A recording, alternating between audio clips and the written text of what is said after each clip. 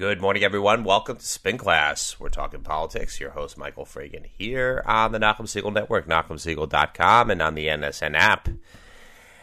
And thanks for joining us post-Pesach.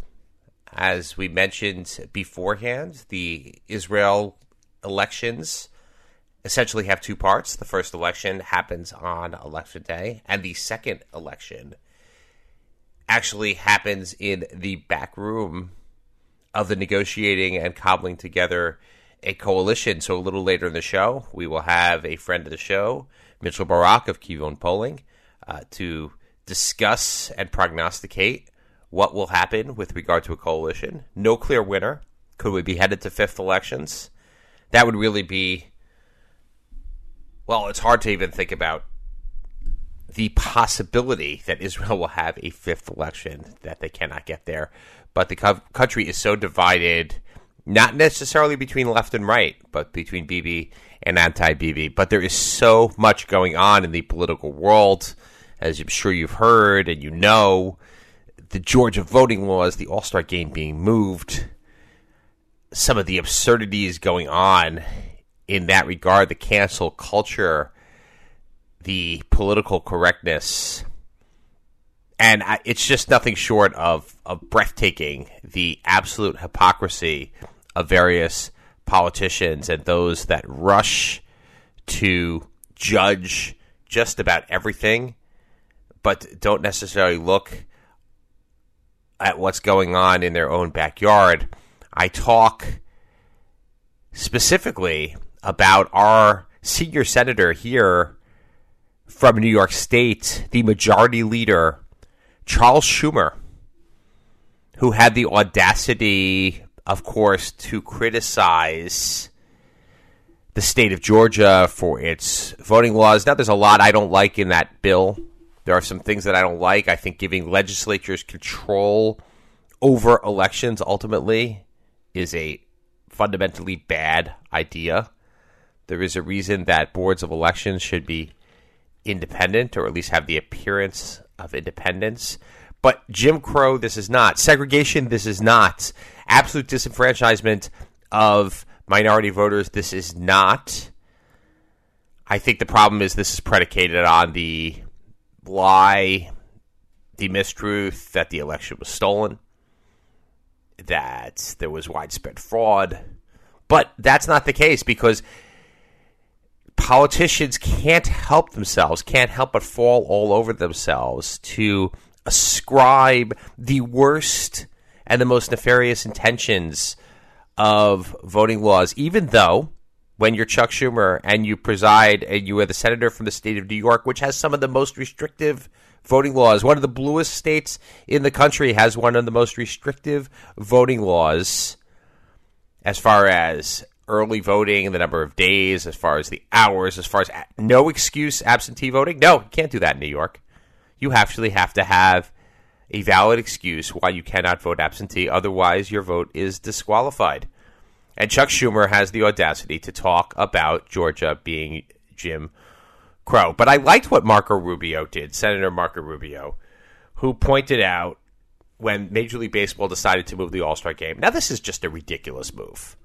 You're moving the All-Star game because of the widespread outrage over these Georgia voting laws, which may or may not. I mean, there are some things in there that are not necessarily great. And they're not necessarily helpful to people voting. But they are not a return to segregation by any stretch. And as I said, they are still better than many blue states, which you are not boycotting as Major League Baseball. But Marco Rubio sends a letter. The Masters is going on, has started. The famous Masters takes place in Augusta, Georgia, at Augusta National Golf Club, which is, or has been for many years, a segregated golf club. Excuse me. And one that not allow, I believe did not allow Jews for many years, did not allow women, others. And he asked Rob Manfred, who is the commissioner of Major League Baseball, who is a member of Augusta National Golf Club,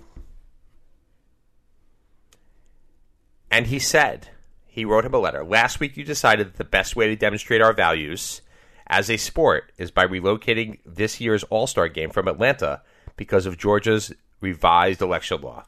It is a decision that will have a bigger impact on countless small and minority-owned businesses in and around Atlanta than the new election law ever will, and one that reeks of hypocrisy.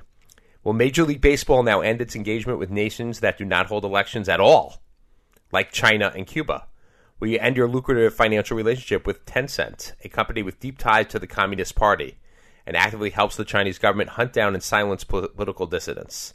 Since Major League Baseball now appears eager to use its platform to demonstrate unwavering support for fundamental human rights, will you cease your relationship with the Chinese government, which at this very moment is committing genocide against the Uyghurs in Xinjiang? Goes on, I am, of course, under no expectation any of this will happen. Taking the All-Star game out of Georgia is an easy way to signal virtues without significant financial fallout. But speaking out against the Chinese Communist Party would involve a significant loss of revenue and being closed out of a lucrative market. And he says that you have the right to say this. I am under no illusion you intend to resign as a member of Augusta National Golf Club. To do so require personal sacrifice, as opposed to the woke corporate virtue signaling of moving the All-Star game from Atlanta. Marco Rubio, U.S. Senator. Well done, Senator Rubio, exposing this rank hypocrisy. And I don't know that we really want to go into the voting laws of all these woke states and all these woke people who have not yet measured up and walked the walk instead of talking the talk. But as we speak of New York, and I want to speak of the irony of New York, never let a good crisis go to waste. New York passed a budget this week, and if you didn't realize that times were difficult, well, you certainly didn't in New York. New York has gone from, in the fiscal year of 2020, spending $173 billion to, in 2022, in a pandemic, in a crisis, $212 billion. That is a 22.5% increase over 2 years, or $50 billion. And they will now have, top earners will now have the highest taxes in the nation. Of course, Andrew Cuomo said he would never let this happen, but obviously politically weakened, as we've discussed, and really had no interest in fighting with the left. But this is idea of, they say, well, the millionaires and the top earners, they're not going to move. They're not going to move out, except the data is pretty clear. Since 2009 in the Great Recession, New York's millionaire earner tax base has grown very, very little compared to other states. 1/3, the national total of millionaire earners in that time is grown by 129%. But New York, those reporting incomes of at least $1 million increased 92%, correct. But nationally, it's 146% of people at the top echelon. So people who are making the most money are, in fact, leaving New York. And the craziness of this, and the absolute craziness of this, is that New York State is giving $2 billion to people who didn't get their stimulus checks because they're either undocumented or because they were incarcerated. Now, I'm all for rehabilitation. I'm all for helping people out who are starting new. But you're literally taking it from people who have made money the hard way and giving it to people who aren't even citizens of the United States, or we're paying their price to society for criminal activity. I'm sorry that you missed out. I am. But that doesn't mean that the guy who worked hard and made a living during that time has to pay for it.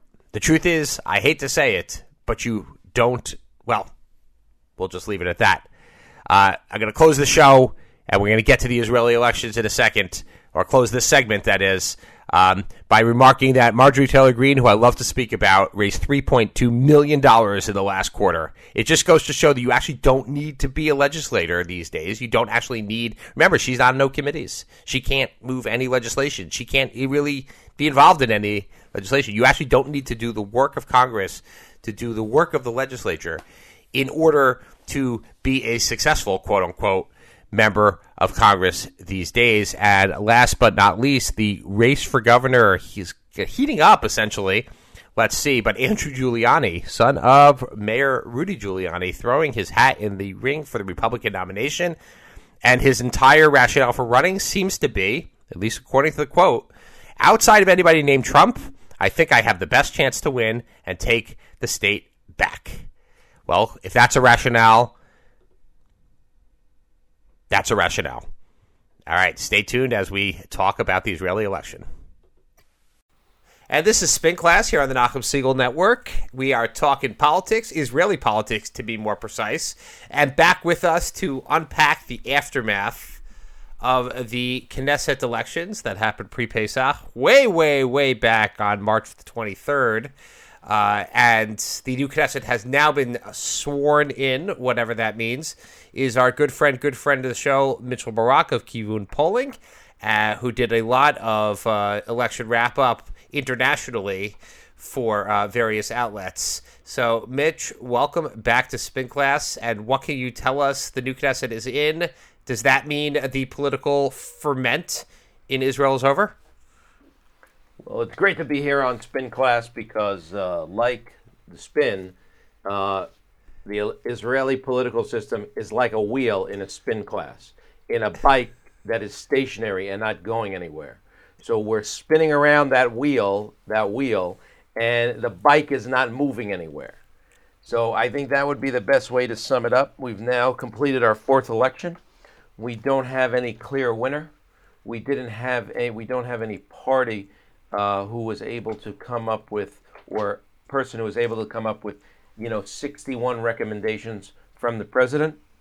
Netanyahu has gotten the mandate to form the next government, but he is nowhere close to 61. You need 61 plus. You can't run a government with 61 people, all of which is a political blackmailer. And he's got about 52, and he may have to get one of the Arab parties in, which would be really interesting if he does that. Maybe we could tick off the racist box if we do that, so we wouldn't be considered such a racist group of people here. But he's got people who would be in his coalition that have said no way would they sit with the Arab parties or even with the agreement of the Arab parties. And then on the other side is the coalition of change, if you will. They can't even change a tire together, these guys. Like, they can't even decide who's going to hold the jack, who's going to screw the bolts in on the spin class, and who's going to do anything. They just can't get organized. They have no vision. They have no leader. They have no agenda other than changing Netanyahu, which they couldn't even, all of those people, agree on who would get the mandate there, and they lost it to Netanyahu. So going forward, so Bibi has the mandate from President Rivlin to go ahead and form a government. I think he got 52 recommendations, if I'm correct, which is well short of 61, as you rightly pointed out. But Lapid got even fewer than 52 recommendations, and Bennett recommended himself as the prime minister with 7 seats, which is interesting that somebody could have, I guess, the political hubris, although political hubris is not in short supply in politics, so you definitely have to give him credit for doing that, recommending himself as prime minister with 7 seats. So all of them well short of the mandate. Now, how do we mix and match the little pieces together to get to and is there any way to mix and match the little pieces together? Well, first of all, what does the Talmud say about someone being a witness for himself or being a recommender for himself? That it's not particularly a good thing, if I'm not mistaken. I think there's the adage is something somebody who represents himself has a lawyer who represents himself has a fool for a client, but something like that. That could be. They want to be the change party, but they would have gotten more seats. They would have gotten closer Well, to the. when you say they, tell us who they is. Okay, so you have Lieberman, Gantz, who recommended Lapid. Lapid and his party recommended himself with 17 seats. You have the Meretz Party and the Labor Party. So what was missing was Let me just point in there. A lot of strange bedfellows in that group. Yeah, and that's. I mean, fine. who would have ever thought that Meretz, Lieberman, and others would sit together? You know what? Maybe it's time for everyone to grow up and focus on the things that we need to focus on now, which is like, economy, coronavirus, passing the budget from last year, passing the budget for this year before it's over. So that's possible. What was missing from that group was Bennett's party of 7 seats and Gidon Saar's party of 6 seats. Now, had they recommended Lapid would have had more than Netanyahu. And they said the Joint Arab List had said that if Saar's party, even if Bennett's party didn't, if Saar's party would have recommended Lapid, they might have gone also. So again, they're trying to hobble together a government where the thing about Bennett, it's not just the political hubris that he is displaying. He's actually doing a House of Cards maneuver here, meaning it's a political blackmail of the highest order. If he actually squeaks out to be prime minister by this constellation of, variables, he's basically blackmailing the parties, because he basically has said to Lapid and those people, he says, listen, I could go with Netanyahu, and if I go with Netanyahu, Netanyahu will get a government, and I'll have a rotation with Netanyahu, and I'll have all the ministries I want. And in order for me not to do that, I want to be prime minister first in the rotation. And, he even is like a chazer, the things he asked for. He and Saar said, we want the 5 top ministries, all the ministries that are going to make it a right-wing government. He said, we want to make sure that in the cabinet and the security cabinet, that my people, the right of center people, have a majority. And Lapid at some point says, listen, he's been very generous, Lapid. And he's shown in the past that he was willing to, give up for Benny Gantz when Benny Gantz was running. But, there's no reality here when it comes to Bennett as far as what he's asking for. And you know what? But he might have been able to do it. But that was 3 days ago. And he couldn't make the decision because he couldn't say, I'm going to go with Lapid. It's time to finish with Netanyahu.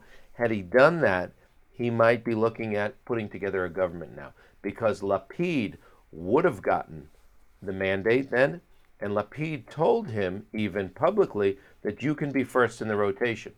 What Bennett was again, he's like a chazer of a negotiator here. What Bennett was asking for, he says, no, I want to get the mandate, and I'll form the government, and I'll be the first one. And Lapid said to his close confidant, he said, how can we trust him? As soon as he gets the mandate, he's going to run to Netanyahu and then try and put together a government. So, so there's no trust even. There used to be, as they say, a certain ethics among thieves. There was a code of ethic among thieves. There's not even a code of ethics among those people, opposing Netanyahu. So there's so much, I guess, to go that a foreigner would not understand about this process. And I get from I don't know what the right word of it for, factionalism, tribalism, where, now you have all these different okay, sorry. Well, all these different characters looking out for their own little piece of the pie, right? The numbers are set, the voters have spoken, and now everybody is looking. And you also have this idea that potentially these breakaway factions can form. I think you talked about that beforehand, about individual groups of 2 or 3 or maybe 4 MKs could potentially break off and go to another side. Can Gidon Saar hold together his group that had broken off from the Likud? Can Bennett hold together his group? Can last time around Gantz and Yesh Atid were together. They factionalized. All these little things can happen potentially as they cobble together the 61. Yeah, so that is correct. Meaning, but we'll only know that in 27 days because that's the time that Netanyahu has left. He had 28 days to start. He has 27, and if I know him well, he will really start working on the 24th or the 25th day, and then we'll ask for an extension, which you won't get. So he's really not going to get it this time, but he's going to try and pick off various people from the different parties. That's really his only path to do that at this point. But he's got the mandate, and that gives him an advantage. And he's got, he's facing people that are not organized, that they don't have a vision, and so forth. It's hard for people to understand who don't live in Israel and don't live this. So what I like to say is, we're all so proud for many, many years. We always love to say Israel is the only democracy in the Middle East. That's such a lovely sentence. People love to say it. They're so proud. It's in a democracy of all these other Middle Eastern dictatorships and monarchies and so forth. But you just need to change that sentence a little bit and say Israel is the only Middle Eastern democracy. Once you change that, your perspective should change too. Because a Middle Eastern democracy is not a democracy like America.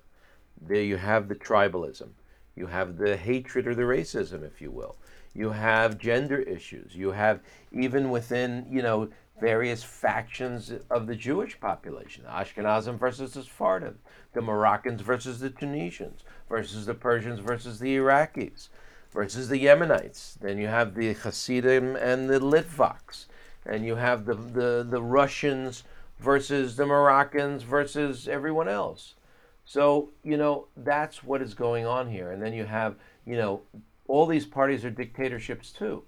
There's no real democracy in any of these parties, with the exception of the Labor Party, which elected its slate, the Meretz Party, which is a real party that generally elects its slate but didn't now, and the Likud. But the Likud is a functioning dictatorship, basically, with Netanyahu controlling pretty much everything. And there is, the members of Knesset are elected, through a primary process. But it's also, people are voting for dictators. They're voting for the all-stars. They're voting for personalities. All of these heads of parties, with the exception of the religious parties, people are voting for those for a specific reason. And Meretz, it was all who's the head of the party. So Labor's Merav Michaeli, Yair Lapid of Yesh Atid, Lieberman of Yisrael Beitenu, Bennett of Yamina, Smart Touch, I like to call him, although he doesn't seem so smart these days, Smart Touch from the religious Zionist party. They're all Gantz from Blue and White. It's personalities, and that has changed over the years. Okay, last question. Where do we go from here? What's going to happen? What's your prediction? Fifth election? I have no idea what's going to happen because. But you're here to give us a prediction. You can't just punt on that. I'll tell you. I would love to quote. There is a very, very good political pundit not far from your home in Brooklyn, I believe, and his name is Yoli. Yoli, if you've seen him on TikTok, and he says we're in the unprecedented. Everything is the unprecedented. So that's the only way I would put it. I mean, it's very funny, but everything is unprecedented. We haven't been here. We don't know where we're going. We know that we're going through a lot of changes, and there's a great article in the New York Times today. I know many of your readers like to boycott the New York Times, but secretly read it, either online or have it delivered to the door in a plastic bag so that the neighbors don't see it. But Thomas Friedman wrote a piece that basically, U.S. and Israel is kind of broken down when it comes to democracy, and they're divided countries, and people are asking, where are we going? And so we don't know where we're going. There's a lot of this that's going on. It's not just Israel. It's the U.S., it's France, it's the United Kingdom, it's Brexit. It's happening in a lot of different places. I have to say, on a personal note, I've been here 30 years. I've worked in politics in and out. I have a pretty good handle on what's going on here. I'm really concerned. Meaning, I'm really concerned because in 2 years we don't have a government, we don't have a budget, we don't have a clear leader. We have a man who's standing as prime minister right now, who's under he's on trial for three serious crimes while he was in office: of bribery, breach of trust, and 1 million people don't care. 1 million people voted for him and don't care. And the other people want to throw him out, and some people want to keep him in. And I don't see any clear way out. And at the same time, there's a lot of tension between the religious, between the secular, between various factions of the religious. You know, it was. I like to say sometimes it was better when the British were here. It might be better when the British were here because we knew how to fight them. We could be organized, and I don't know. I don't know where we're headed. I wish I did. Sounds like a little bit of a cop out to me, but let me just ask you then one more. Since you mentioned the U.S. And since you mentioned the U.S. government, it's been widely reported that Joe Biden has essentially said that he is not going to be the one to try and create peace between Israel and the Palestinians. Now, what's that a function of, in your opinion? That he just sees that as just the colossal black hole, or he's actually smartened up and realized that that is. Well, they're supposed to have elections. I mean, Abu Mazen is in the 15th year of his 4-year term. So, Abu Mazen is not the right guy. There is some level of Will they be as conclusive as the Israel's elections? Yeah, it may be, but you know what? When it gets to this point of 4 election, someone takes control over there. They don't let it go to another election. So that's one thing. They need a regime change there. They need someone that can make some compromises, or someone that can accept Israel and try and move forward. And they don't have that.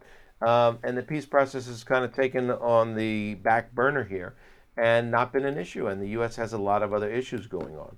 So, it'll be interesting to see what he does. I mean, he's already said he's started to, provide aid to Palestinians. There's certain humanitarian aid that was cut. They still are supporting terrorism in some ways by paying people who have committed terror acts, which is a terrible thing. Obviously, at the same time, there's the security cooperation between the IDF and the Palestinian police is saving lives and protecting people.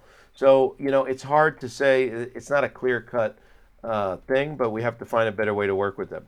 I will go back, though, to your question, because you did say it was a cop-out, and I just would feel bad if I didn't give you your money's worth today. But I think that Netanyahu has an advantage at this point because he has the actual mandate. And he's been in this position before. He knows how to negotiate. He knows how to promise the sky. He knows how to be charming. He knows how to, bite on something until he chews it, meaning, he will take it to the end. And the other advantage he has, meaning even look at the Blue and White Party. The Blue and White Party of Benny Gantz has 8 seats, okay? I think 5 or 6 of those top people, they're already ministers. So they've said they're not going with the government. So you're going to tell me that all of those 6, 7 people, and some of them are deputy ministers, okay? Those 6 or 7, those people who are ministers or deputy ministers, they started their political career as ministers. So now you're going to tell me they're going to be backbenchers in the opposition of the Blue and White Party in the Knesset? It's going to be easier for Netanyahu to say, hey, you know what? You can stay in the tourism ministry. You can stay in the strategic affairs ministry. All you have to do, change your party affiliation, come join us, and that's what can happen. So he gets some of those. He gets a couple of SARS. He gets a couple of SARS people. He brings Bennett over, and then he's done. Those are not SARS people. Those are Gantz's people. No, I'm saying he takes Gantz's people, gets a couple of former Likudniks, and then he's good. The key here is Bennett. Once he gets Bennett to collapse and to go back and to get him under the right wing again, then I think it'll be smoother sailing for him. And he's going to get there because here. Bennett, if someone says, I'm going to replace Netanyahu, I'm going to be the prime minister. But tomorrow, Bennett is meeting Netanyahu. How do you think that meeting is going to go? Bennett, even if he would be prime minister he knows it's not going to last. They'll throw him out. He'll have no consensus, no mandate to really do anything. So he knows, for him, in his mind, I think, the path to prime ministership is through the Likud. And he could get that. by saying to Netanyahu, I'll join the Likud. He's going to give him 10,000 seats in the Central Committee, ministers and members of Knesset in the next 2 elections for all of his people. But I don't think Netanyahu is going to agree to a rotation with Bennett. But that's going to be the key. Once Bennett says that, he's that much closer, and then he can even have a minority government where all he needs to do are the Arab parties or Ra'am to not vote against him. And then he's in government. And this is what Gantz should have done in the last election, but he didn't have the guts to do it. He was close to getting there, but he didn't have the guts to do it. So it's ironic that the right, I should say, will be the one that might finally form a government with Arab support. Well, I will say one last thing, if you will just allow me, because it'll be interesting for your listener audience, which is in the hundreds of thousands of people in the 4 towns and the Brooklyn area and, of course, Westchester County. And that is that some of the... Don't forget about New Jersey. And New Jersey, yes. In New Jersey, I don't want to forget that. On the shore of New Jersey also. Some of the leading ultra-Orthodox rabbis have said that, we have something in common with the Muslim religious people more than we do with the Israeli leftists. Was a controversial statement, but, when you want to talk for strange bedfellows, it's really strange how much the Orthodox American Jews love the evangelical Christians. And the settler community loved the evangelicals. Meaning, if that isn't strange bedfellows and it didn't raise any warning lights along the way for people, that relationship, anything is really possible. Anything is really possible. I wonder what the Rambam would be saying about that covenant between Orthodox Jews and evangelicals. I mean, we know what he said about Muslims. Not so far off from, as a monotheistic religion. But, hey, if that can go, then this can go too. Okay, excellent. Thank you, Mitchell Barak, Kivun Polling and Research. Thank you for your expert analysis here. And look, hopefully Israel can live up to its billing as the sole democracy or Middle Eastern democracy that is. Thanks for joining us once again here on Spin Glass.